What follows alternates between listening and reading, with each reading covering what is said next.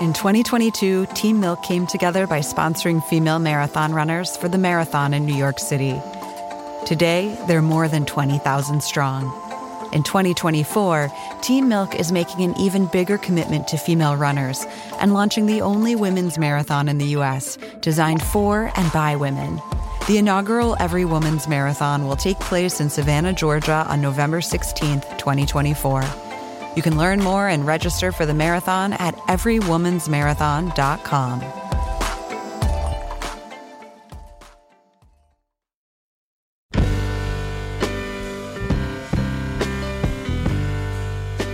Hello and welcome to the Longform Podcast. I'm Evan Ratliff, your co-host. Joining me from each their own remote locations, Max Linsky and Aaron Lammer. Hello from Bunker B. This is a coronavirus quarantine test run episode. We're just seeing what it's like to all record in different places. It is true that when you see these historical dramas and they have all the big moments of history, it's the moon landing. It's kind of fun. I would like to set it up more when people are going back and listening to this show later. They can identify moments in time like the coronavirus. I thought you were going to say, those major historical moments when people were podcasting? Yes, people will be able to listen back and remember when they experienced peak podcast. Who is on this podcast this week, though? This week I talked to Mara Hvistendahl. She is a great reporter. She reported from China for a long time, is back living in the States now. She is a finalist for the Pulitzer Prize for her first book. She's written a lot of different kinds of magazine stories. And I was really interested to talk to her because I read her most recent book, which is called The Scientist and the Spy. And I was really entranced by it. It's about industrial espionage, agricultural espionage, and in particular, the U.S. authorities' pursuit of a group of people who were essentially stealing corn from cornfields in Iowa. And it takes all kinds of twists and turns. It's a really fun book, but you learn an incredible amount reading about all sorts of things, which we got into. So it was great to talk to her. Our show this week and every week is brought to you by people like MailChimp, who make this show possible. Thank you so much to MailChimp. And now here's Evan with Mara Hvistendahl.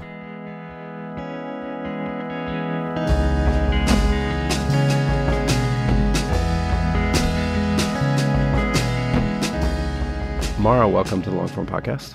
Thank you for having me here. It's really nice to talk to you, and I've just devoured your book over a week's vacation, which I really enjoyed. It's out now for a couple of weeks, and I feel like the book is both a narrative of the type that I really, really love, a crime-based narrative, but also kind of unpacks all of these issues around racism and sort of racially tinged investigation and corporate espionage and all of these issues that I want to get into. But I wanted to start with, I feel like you were perfectly positioned to report this particular book. And I want to kind of go all the way back and talk about how you ended up to be perfectly positioned for this particular book. So you reported from China for a long time, but you also had lived in China previous to your journalism career, as I understand it. Maybe just tell me what first took you to China is what I'm most interested in. So I had this kind of unusual childhood experience that was a little bit like an 80s sitcom in that when my mother divorced my father, she moved in with her friend who's also a single mom and had a son around the same ages as me and my brother. And they were Chinese, the friend? So were they her friend is Chinese-American, Chinese, yeah. I'm white. My mom's white. And the three of us kind of grew up together. And I heard Chinese then growing up, but I didn't really learn to speak it. It was nice to have that cultural exposure. And I experienced some events through the lens of the way my mom and Hongyu interacted, the crackdown on Tiananmen Square, for example, happened when I was 9. And I remember there were debates in the house over that. And where were you? Where were you in the U.S.? Where did you grow up in the U.S.? In Minnesota. In Minnesota. Yeah. Right. Yeah. Because there's something in the book also about your grandfather was a reporter and your father was a reporter. Also, yeah, they were My grandfather was the head of the journalism department at Iowa State University. Oh, wow. So, agricultural reporting. And my dad was an ag reporter for a while. And my other grandfather was a missionary in Asia. I feel like that's even more elements that come together in this particular book, because there's a lot of agriculture in this book. And one of the questions I had was how much agriculture knowledge you had going into the reporting. Very little. Yeah. Yeah, I had partied in cornfields. I don't know if that counts. I'd grown up around corn, partied in cornfields, and it was sort of the backdrop to my childhood. So was it that experience that led you to want to go study and learn the language and live in China? Yes, yeah. I started studying in high school and through college, and it's one of these projects where, as an English speaker, just becomes a lifelong endeavor. Like, it's very hard to get fluent in Chinese. For me, at least. I feel now I'm pretty proficient after living there for 8 years, but I'm still learning.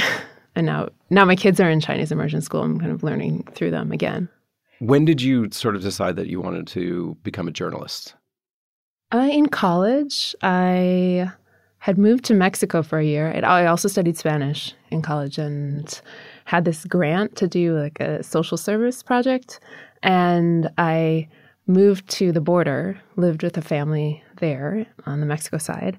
And while I was there, I just started taking a lot of notes and realized I was much more interested in observing and writing down what was happening than I was in going out and affecting any change myself, which was initially somewhat sad realization because you feel a little ineffectual at first. But later I came to love it. What were your first kind of experiences taking that note-taking and sort of turning it into reporting, I guess?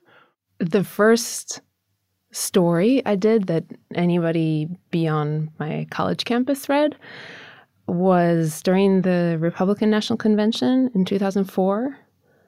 I was interning at Harper's at the time. So after college, I moved to New York.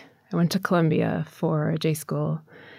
After I graduated, I decided I didn't want to get a real job, but I knew I wanted to write magazine pieces. I also didn't have a trust fund, so I was like working nanny jobs and waitressing. And so I would intern at Harper's, just an unpaid internship, and then wait tables at night or on the weekends. And I loved it. I was like, I just felt grateful to be there for that experience. I shouldn't say that now as an advocate for everybody getting paid, but this other intern I work with, Paul Keel, who's now at ProPublica, he was tasked with sourcing the statistic that the Republicans had booked all of these tables at Scores, the strip club, for the convention. And so I got the bright idea to go work as a waitress there ahead of the convention. And I was so nerdy about it that I felt that I needed to work there the whole summer in order to be a believable fly on the wall when it happened. So then I spent the rest of that summer working at Harper's during the day, and then for a few nights a week working as a cocktail waitress at Scores. So the this used to not be a part of my biography. I'm only just telling you this.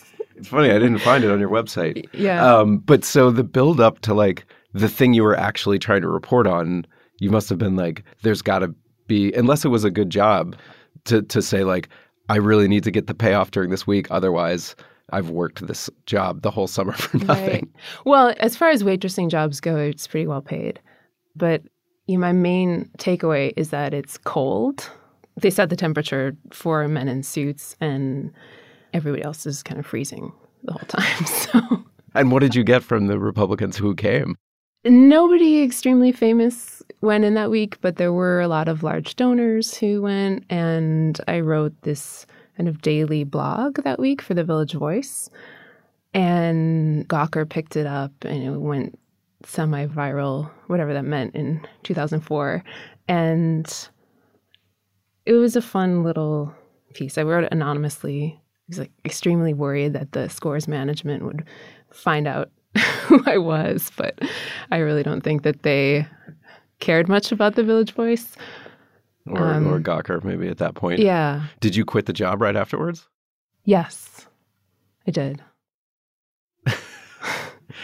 That's a very auspicious And then I moved to China. start to your... It was. So you moved Now I do a lot more straighter magazine pieces. Yes. So you moved to China after that, and did you have a sense of, I want to move there because there are a lot of stories that I can do from there. It's a fertile place to be able to report from, or was it more of a personal choice when you first decided to move there? After that blog published in the Village Voice, I remember talking with Laura Conaway, who was my editor there, and she suggested, if you speak some Chinese, you might just consider moving to China and trying to freelance from there. And so I did. I didn't have a lot of work at first, but it was very fun to live there at that point. I was 24. The cost of living was then pretty low in Shanghai, or it could be really low. And I spent the first few years improving my Chinese and hung out at the gym a lot. That was the way I talked with this group of bodybuilders. And, whoever would talk to me. Harper's paid me a few $100s a month to research leads for the reading section. And, my rent was like $150 a month. So it worked out. And how did you sort of get a foothold into getting assignments, from abroad? I just pitched any place where I knew somebody. I think back then you could find pitching guides in Media Bistro. I ended up eventually, sort of by happenstance, writing science pieces. I knew someone at Scientific American. There was a magazine called Seed that was around at that time. I was writing for Seed. quite a bit. Yeah. And I was their China columnist. And those stories were really fun. I got to travel a lot. Once I was doing longer pieces, got to go on archaeological digs, went to the Tibetan plateau to write about this kind of gold rush for this strange fungus there. And it was just a beat that no one had really taken. There's maybe one or two other writers in China who were doing that. And so I fell into it and I really liked it. And somewhere along that path, you had a fossil named after you. And I wanted to Yes. ask you how that came about. I went with a paleobotanist to, I think it was in Inner Mongolia. So still in northern China, not Mongolia proper. And we were wandering around a coal mine. So it was an area that had been raised for mining, and the mining had exposed these layers of rock that they can then study. So on that trip, he discovered some new species, don't ask me from what period, but he named it after me, which was very nice. But you were there as a reporter? Yeah. I mean, you were along yeah. for... So this was for science. Yeah. But then I was writing for science for the news section a lot. So tell me a little bit about what your life was like at that point. Is this before your first book? Yes. Uh-huh. And so Yeah. did it feel kind of like the glamorous life of the foreign correspondent at that point? No, it was more the scrappy freelancer. Yeah. It was still really fun. And there were a number of us there, and I became very good friends with Adam Minter, who's another magazine writer who kind of got us start the same way in China. But there were also a number of foreign correspondents who were kind of on more posh expat packages. And yeah. I didn't have that at that time. And maybe many of them did not speak the language, I would think. Yes and no. Yes and no. The New York Times used to have a kind of our man in Asia type approach where they would rotate reporters out on 2 or 3 year cycles. And many papers did this, but that hasn't happened for a number of years. And actually in China now, many of the reporters working for the papers are either Chinese born themselves or longtime speakers of Chinese. So there's been this switch towards much more local knowledge, which is good. I'm always just fascinated with, as someone who at one point wanted to be a foreign correspondent, but never really kind of pulled the trigger. And I did a few stints in different places. The dynamic between people who are stationed overseas and speak the language and the parachute in people who show up and say, I'm going to get a translator and go around and do this story, which is me sometimes. I'm just always very interested in that dynamic. And how did you feel about, did people show up and do stories that you felt like, yeah, I know that story. Like I've been pitching that story, or I could have pitched that story. And was that annoying? Yes, it definitely happened. We've probably had a kind of running snarky commentary on that sort of reporting. But at the same time, the one thing you lose living somewhere for so long, and I realized this only after returning to the United States, is that you lose this high level of perspective on what is important to readers overseas. And, ultimately, if you're writing for a U.S. magazine or a major publisher, you are writing for a Western audience. And so it's very useful to leave every once in a while to have that. And that's what the people parachuting in can bring. The real sort of like, this is what Americans think about this or know about this. Not even just Americans, but just more global perspective. Just outside after living in China for a number of years, there were some stories that it didn't even occur to me that they were stories anymore because I had read so much about them, or they were just part of my daily life. And then I would read some piece that was like, just completely laid them out and think like, oh, I could have done that. But, I hadn't thought to do it because I was so steeped in it. And how did you come across the idea for your first book? I worked a lot with a photographer named Ariana Lindquist, who is also from Minnesota, and she was living in China at that time too.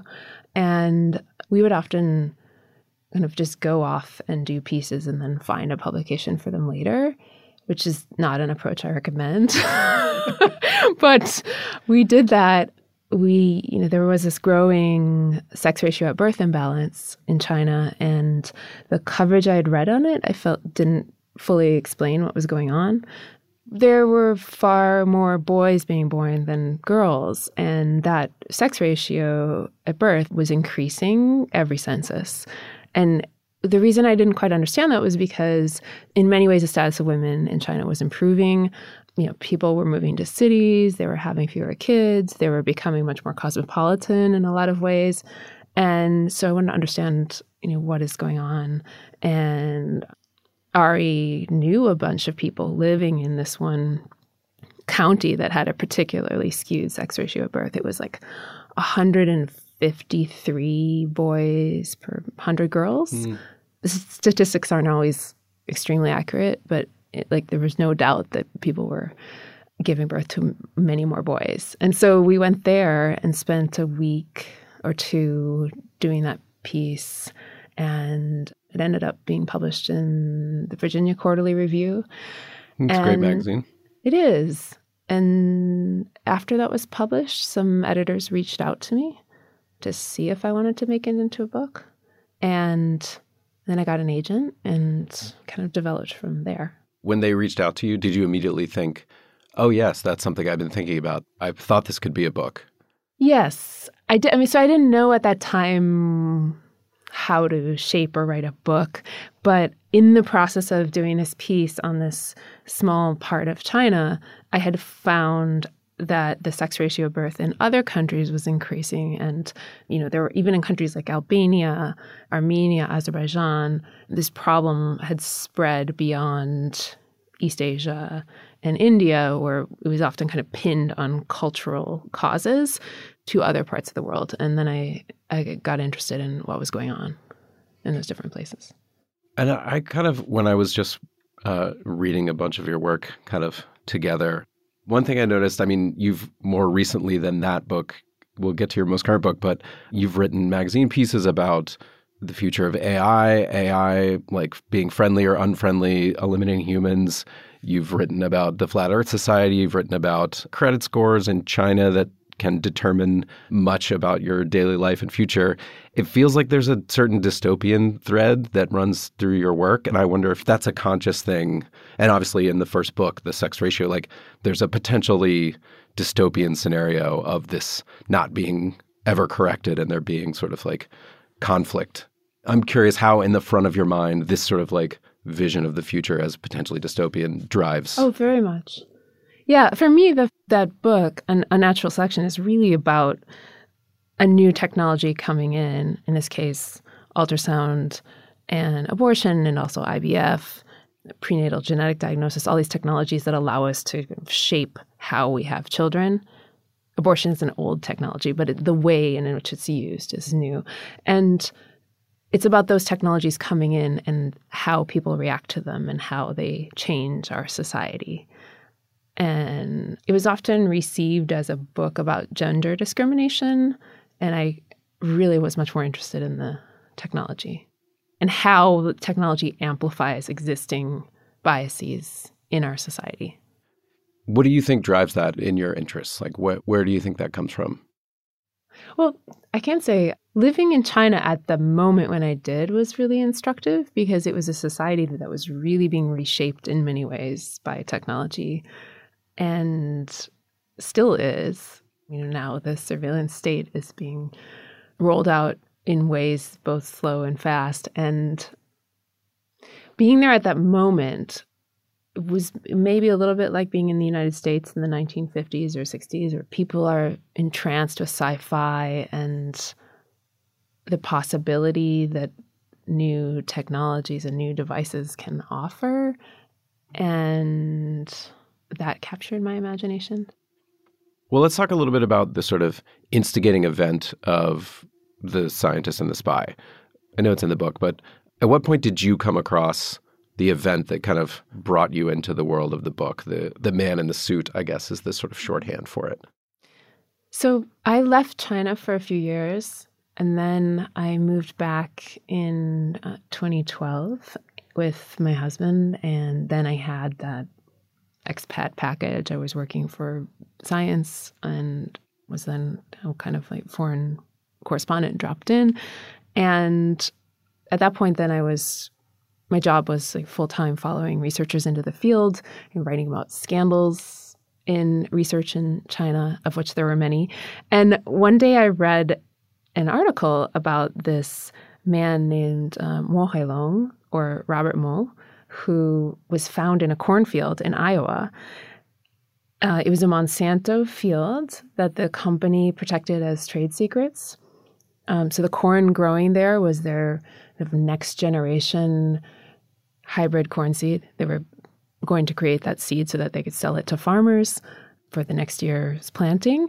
And his appearance in that field set off this 2-year FBI investigation involving car chases and surveillance planes and airport busts. And I mean, it's just completely captured my imagination since I'm from the Midwest, had this experience of partying in cornfields. And I wrote an honestly very pun-filled article on that case. It had like a CD in the headline. They really like puns at science. Bless their hearts. And then I put it aside for a while, and then I kept seeing more and more of these cases. Trade secrets theft and combating economic espionage from China has become one of the top counterintelligence priorities of the FBI. And so, beginning with the Robert Mo case and a few before it, and then, continuing to the present, there have been dozens, maybe hundreds of cases brought involving ethnic Chinese scientists and involving technologies from China. And so, that kind of, in some ways, very silly case is part of this much larger phenomenon. And one of the things that's so striking in the book is how many of those cases, including very prominent ones, actually don't amount to anything. At what point in the process did you discover that was part of it, that actually there was something going on, that not all the cases were panning out? Well, I went into the topic pretty agnostic, but at the same time, somewhat skeptical of the U.S. government rhetoric, because I think one really important thing that I gained from living in China is just this wholehearted skepticism of government messaging as a factor of it being an authoritarian state with a state press, journalists can't rely on sourcing within the government. We always do try to call the ministries and do try to get comment, but most of your reporting, you have to go out into the field and you have to go talk to people. And, so some of the lazier tropes of U.S. journalism just aren't possible because there aren't people in the government that are working on spinning the message all the time. I see. And so I took that skepticism with me into approaching this case involving indictments of Chinese scientists in the United States. And every time one of these cases were brought, there would be a big press conference, sometimes with very histrionic wording, there are foxes in the hen house. And it is true that industrial espionage has become a priority for the Chinese government. As there is sending technologically, there is this emphasis on acquiring and developing new technologies at all costs. But at the same time, it seemed to me that people were being caught up in this massive drive, similar to the way the U.S. reacted to terrorism after 9/11. So you have a legitimate threat, but then the national security state goes into overdrive, and maybe all of the reactions are not productive. One of the things that I really liked, a small detail in the book, was your attempt to track down where the numbers came from, like the number for the amount of value of intellectual property that was stolen from the U.S. every year or whatnot, and attempting to trace that back to where it came from, which was... It was one of those numbers that just had no real source. People had been repeating it for years. And that's another thing. In China, if the government says that the population is 1.3 billion people, question that number. Even the population figures are cooked to some degree. We know how to kind of adjust for them. But that even the points on a map, when you are looking where to go on your GPS, they're off by 500 meters. So it's not quite that extreme here, but people have motives to argue what they're arguing. And then those details get, as you say, repeated over and over, and then they just become a fact that is sourced to the previous account. And I feel like that was true in another way too, just with the main story, the man in the suit. That a man in a suit was found in a Iowa cornfield fundamentally was not a correct detail.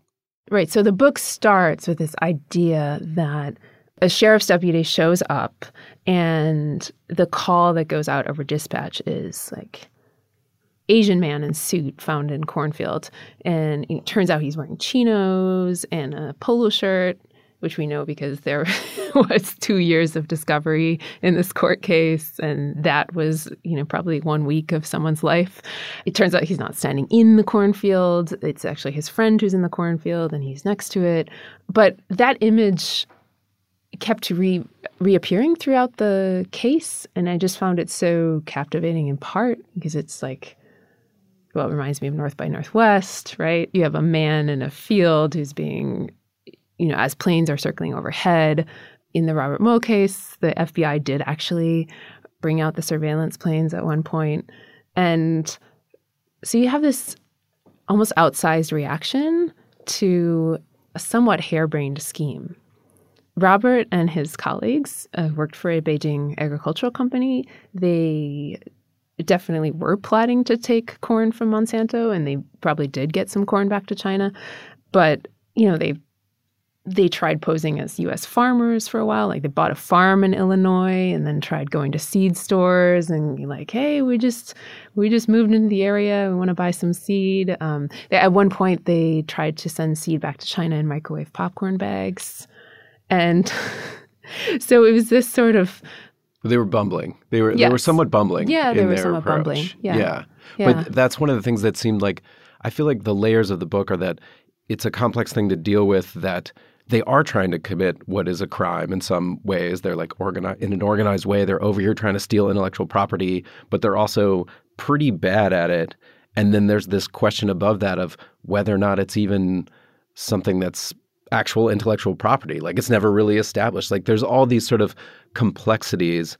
And how did you sort of sit down and map out how you were going to kind of examine those, I guess, from a writing perspective? Oh, so initially I thought that this case would just be one of several cases that I looked at in the book.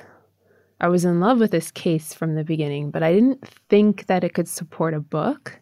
And I thought I would look at a number of different prosecutions, including several where the defendant turned out to be innocent, and would write this kind of big idea book similar to my first book. And then the more I learned about this case, the more it just took over the project.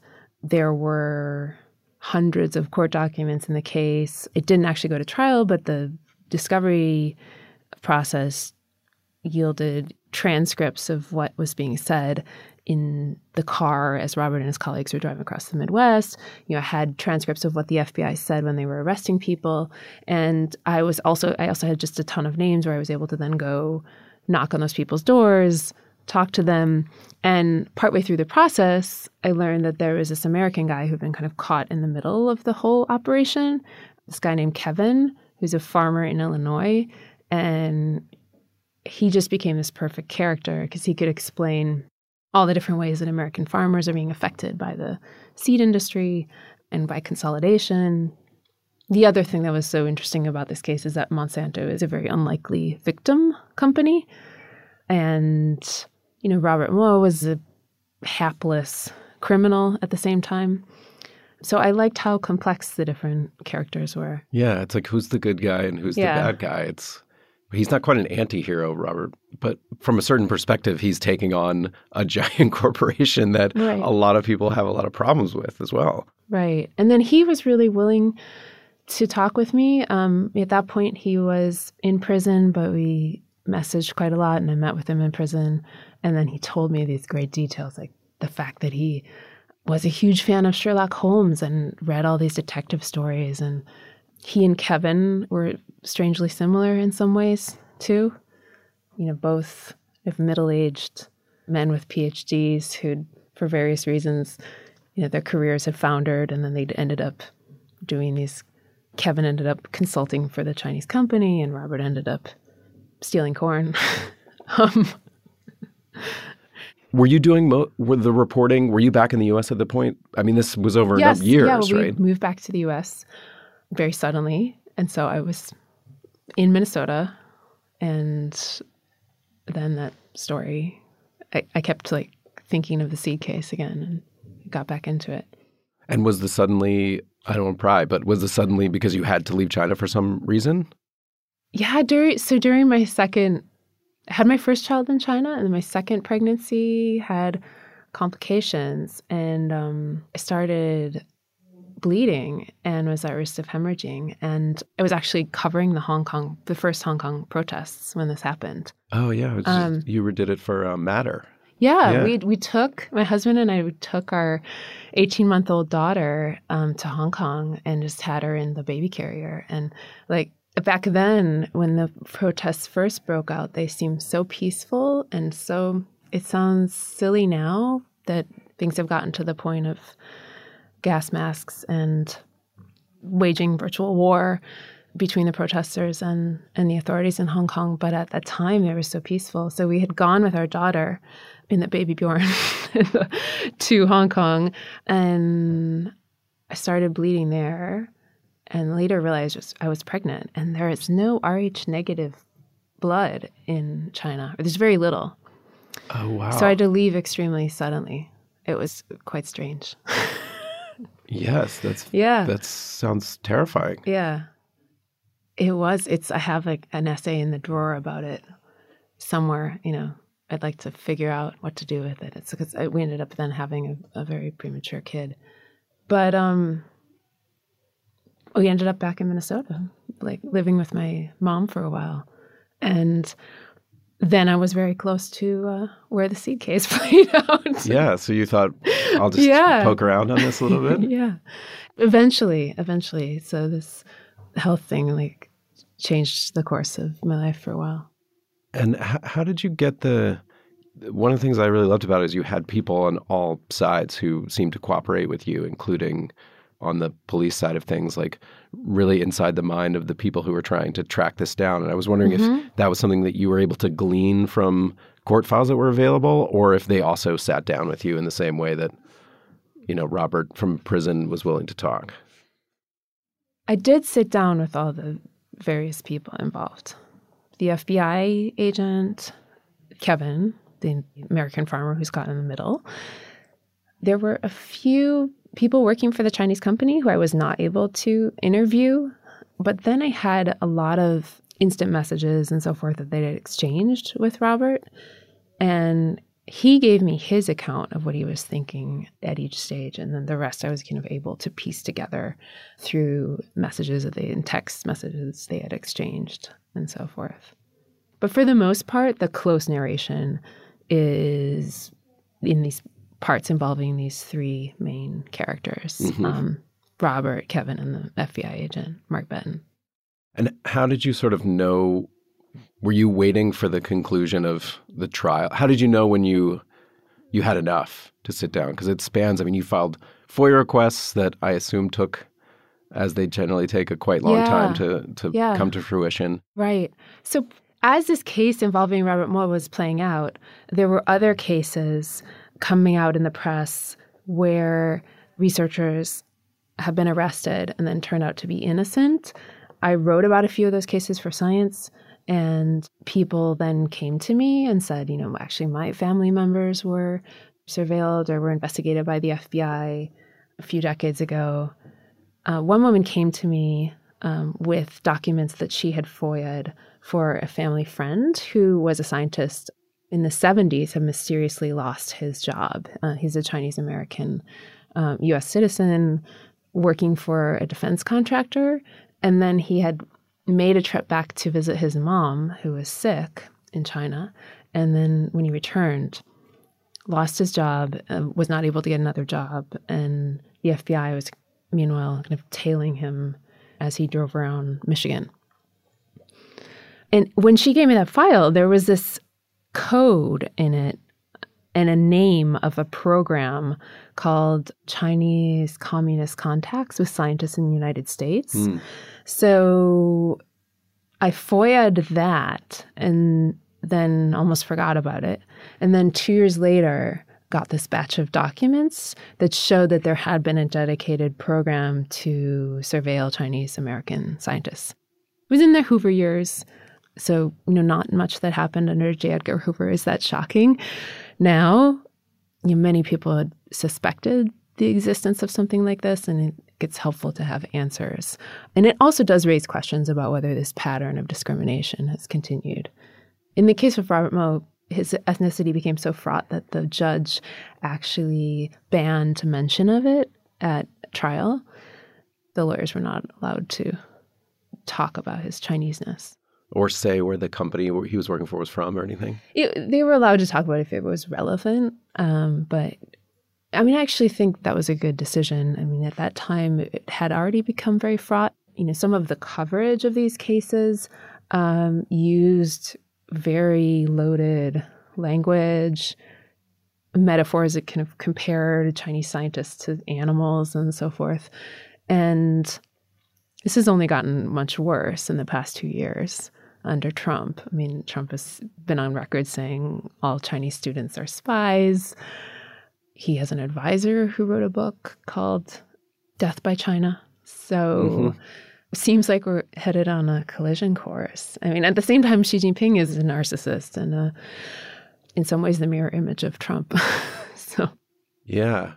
And because you've been back and forth living in China, living here, you also speak the language, know the culture. When you look at how in the everyday news media China is portrayed, what is your reaction? Obviously, coronavirus is something right now that is coming up against people's perceptions of China. So what do you see when you look at the way it's approached? I think we're at kind of a turning point now because even within the community of journalists and policy people and so forth that I worked with in China, there's this big divide over whether to decouple from China. So whether the United States and China should continue to be intertwined. To some degree, the coronavirus may drive that decoupling.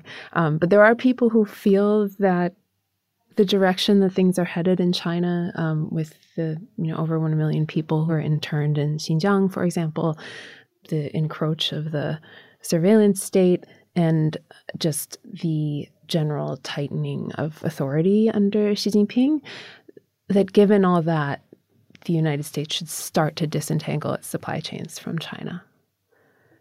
On the other hand, there are people who feel like we're so intertwined that that is going to be impossible.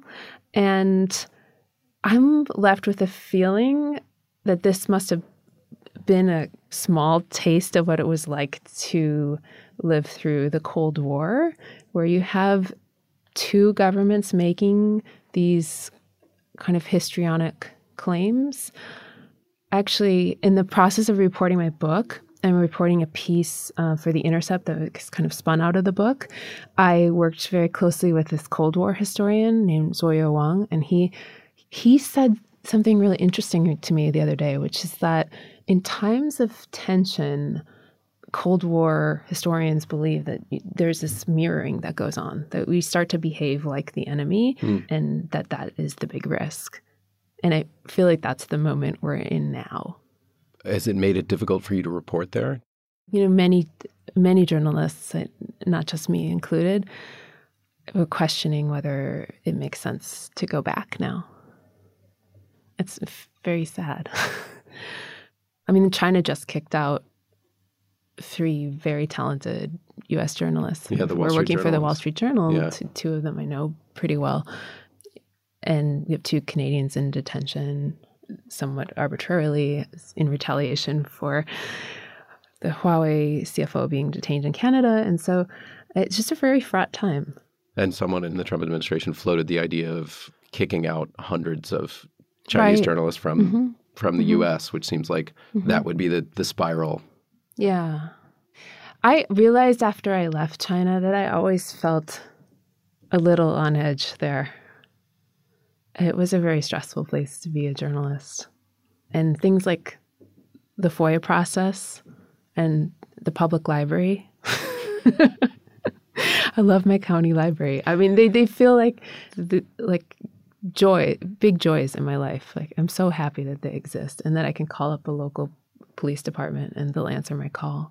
Yeah. And I can get a police report if I want to. Yeah.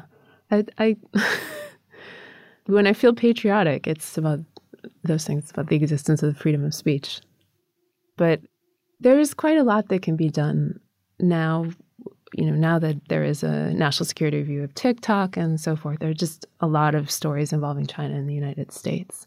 But I'm also interested in other stories. And, one of the realities of doing those sorts of stories is that they are extremely time-consuming and stressful in a way that, most investigative features are time-consuming and stressful, but if you're reading documents in another language, then if you have a magazine that fact-checks carefully, the fact-checking process takes twice as long. Chinese companies are very litigious and very quick to follow up on points. And so, those stories are extremely stressful. So, something like going to the Flat Earth Convention, that was depressing in a different way, but it was a fun break from those sorts of pieces. Yeah, that was Popular Science, right? Yeah, that was a great piece. I also wanted to ask you about this one's not as lighthearted, but the Wired piece that you did about the murder, which was in Minnesota, right? And I was wondering how you came to do that piece. I feel like I saw something about the documents being dumped online for the hitman. So it's basically, well, you could tell it better than me, the sort of like thumbnail of the incident that was behind that. So that's a case of a Minnesota guy who tried to kill his wife by hiring a hitman. And it turns out that the hitman site that he finds on the dark web is a hoax. It's actually not that easy to hire a hitman. And then he tries again, and he keeps trying. And at the time I started reporting that piece, there were already multiple, like 48 Hours had done a whole 2-part episode on it, and other places I've done pieces. And I think the real innovation, if you can even call it that, of my piece was just to take the story chronologically and look at it as a study of this man. I mean, the first thing that I thought about when a friend told me about this case was, it's like a real life Fargo, right? You have a man who the entire story is that he's trying to kill his wife and he can't. He's this kind of like evangelical deacon in his church, looks upstanding, ex-urban guy who has solar panels on his roof and, Minnesota accent, and everybody looks at him and thinks, oh, nothing's wrong in that house. And so, it just was straight out of Fargo. And other places had structured it more like a murder mystery because you had this correspondence with this shadowy dark web figure. But there really was no mystery to it. And so I think it was in talking with my editor, Vera Titanek, that we came up with the very basic idea to just do it chronologically. And I mean, it sounds dumb because it's the most obvious approach, but I think sometimes people forget that. Yeah, it's so easy to overcomplicate it. Right. As a person who often overcomplicates it, I feel that way all the time. Yeah. Vera's fantastic. I now make timelines for everything, and try to stick to the rule that to follow the chronology whenever possible, because I realized, I think early in my career when I wrote magazine articles, I had this idea that you had to start with a bang, like with this big scene, and then go back. And then, whereas some of the pieces that I love the most, they really start at the beginning, at the inception of the story, in a way that allows you to understand the character in it. I wanted to ask you about the Pulitzer. I don't know if this is a fruitful thing to discuss, but as a person who has occasionally been a runner-up for a thing, how does it feel to be the runner-up for the Pulitzer? Is it like, now I can attach Pulitzer Prize nominated to my bio for the rest of my life? Or is it like, fuck, I was so close to winning a Pulitzer? The funny thing is, when it was announced that this was my first book that was a finalist. Yeah, the first book, yeah, right. Yeah. When that was announced, nobody notified me. Really? No. So I was in the Netherlands at that time, where my husband is from. We were living there. And I just woke up one morning and went on Twitter, and I had 1,000 Twitter followers, and my Twitter feed had just exploded. And that's how I found out. Oh, they don't give you any heads up on that? No. I have a friend who was a finalist, and he got a letter which he has framed on the wall. And I'm still thinking maybe if I'd been in the U.S., maybe there's a letter waiting at some address for me somewhere. Get some storage unit But somewhere. then I remember I did contact my publisher, and they were like, "Great, good job." And I was like, "Well, what are we going to do now?" And they were like, "You really have to win it to see, a big boost in sales." Oh, that's what they said? Very nicely. Yeah. Very, very graciously.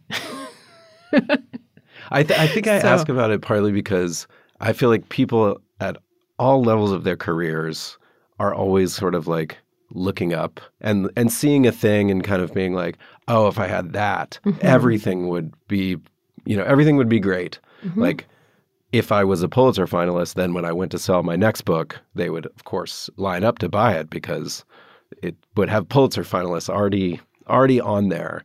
So I'm always interested in the experience of something like that happening and whether you feel still in that in-between place, if you know what I mean. That's been a total cakewalk since then. No. Not at all. No, I'm married to another creative professional, and we've got kids, and he joked for a while that I had sophomore album syndrome. Yeah, that's another part of it too. Yeah.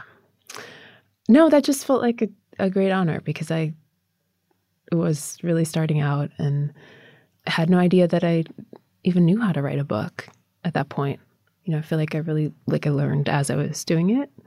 At the time that book was published, I hadn't done any substantive magazine features except for the Virginia Quarterly Review piece that were really character-driven and tightly edited and so forth. And so it was a big surprise. And have the characters in your book read the book at this point? Definitely Kevin has. And Robert is still in detention. He served his term. He's now in immigration detention facility in Georgia.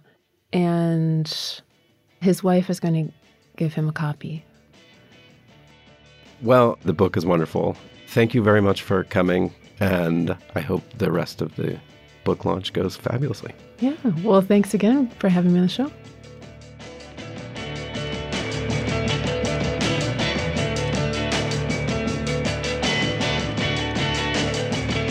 That's it for this week's Longform Podcast. I'm Evan Ratliff. My co-hosts are Max Linsky and Aaron Lammer. Thanks to Mara Hvistendahl for coming into the studio today. Her book is called The Scientist and the Spy. It's fantastic. It's a really good read. You should go check it out.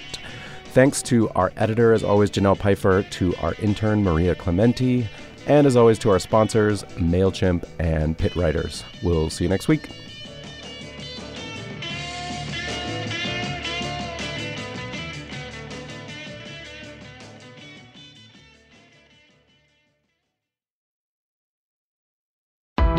Why do you run? Why does anyone? I always thought that runners loved running, and that's not the case. Most runners hate running, but they choose to do it. In the new docuseries Running Sucks, brought to you by Team Milk, Abby Ayers learns why women runners everywhere are driven to go the distance. It really is about taking my power back and proving myself wrong. Team Milk is about fueling women's performance and helping them along their marathon journeys. You can sign up now for the inaugural Every Woman's Marathon taking place in Savannah, Georgia on November 16th, 2024. Learn more and register at everywomansmarathon.com.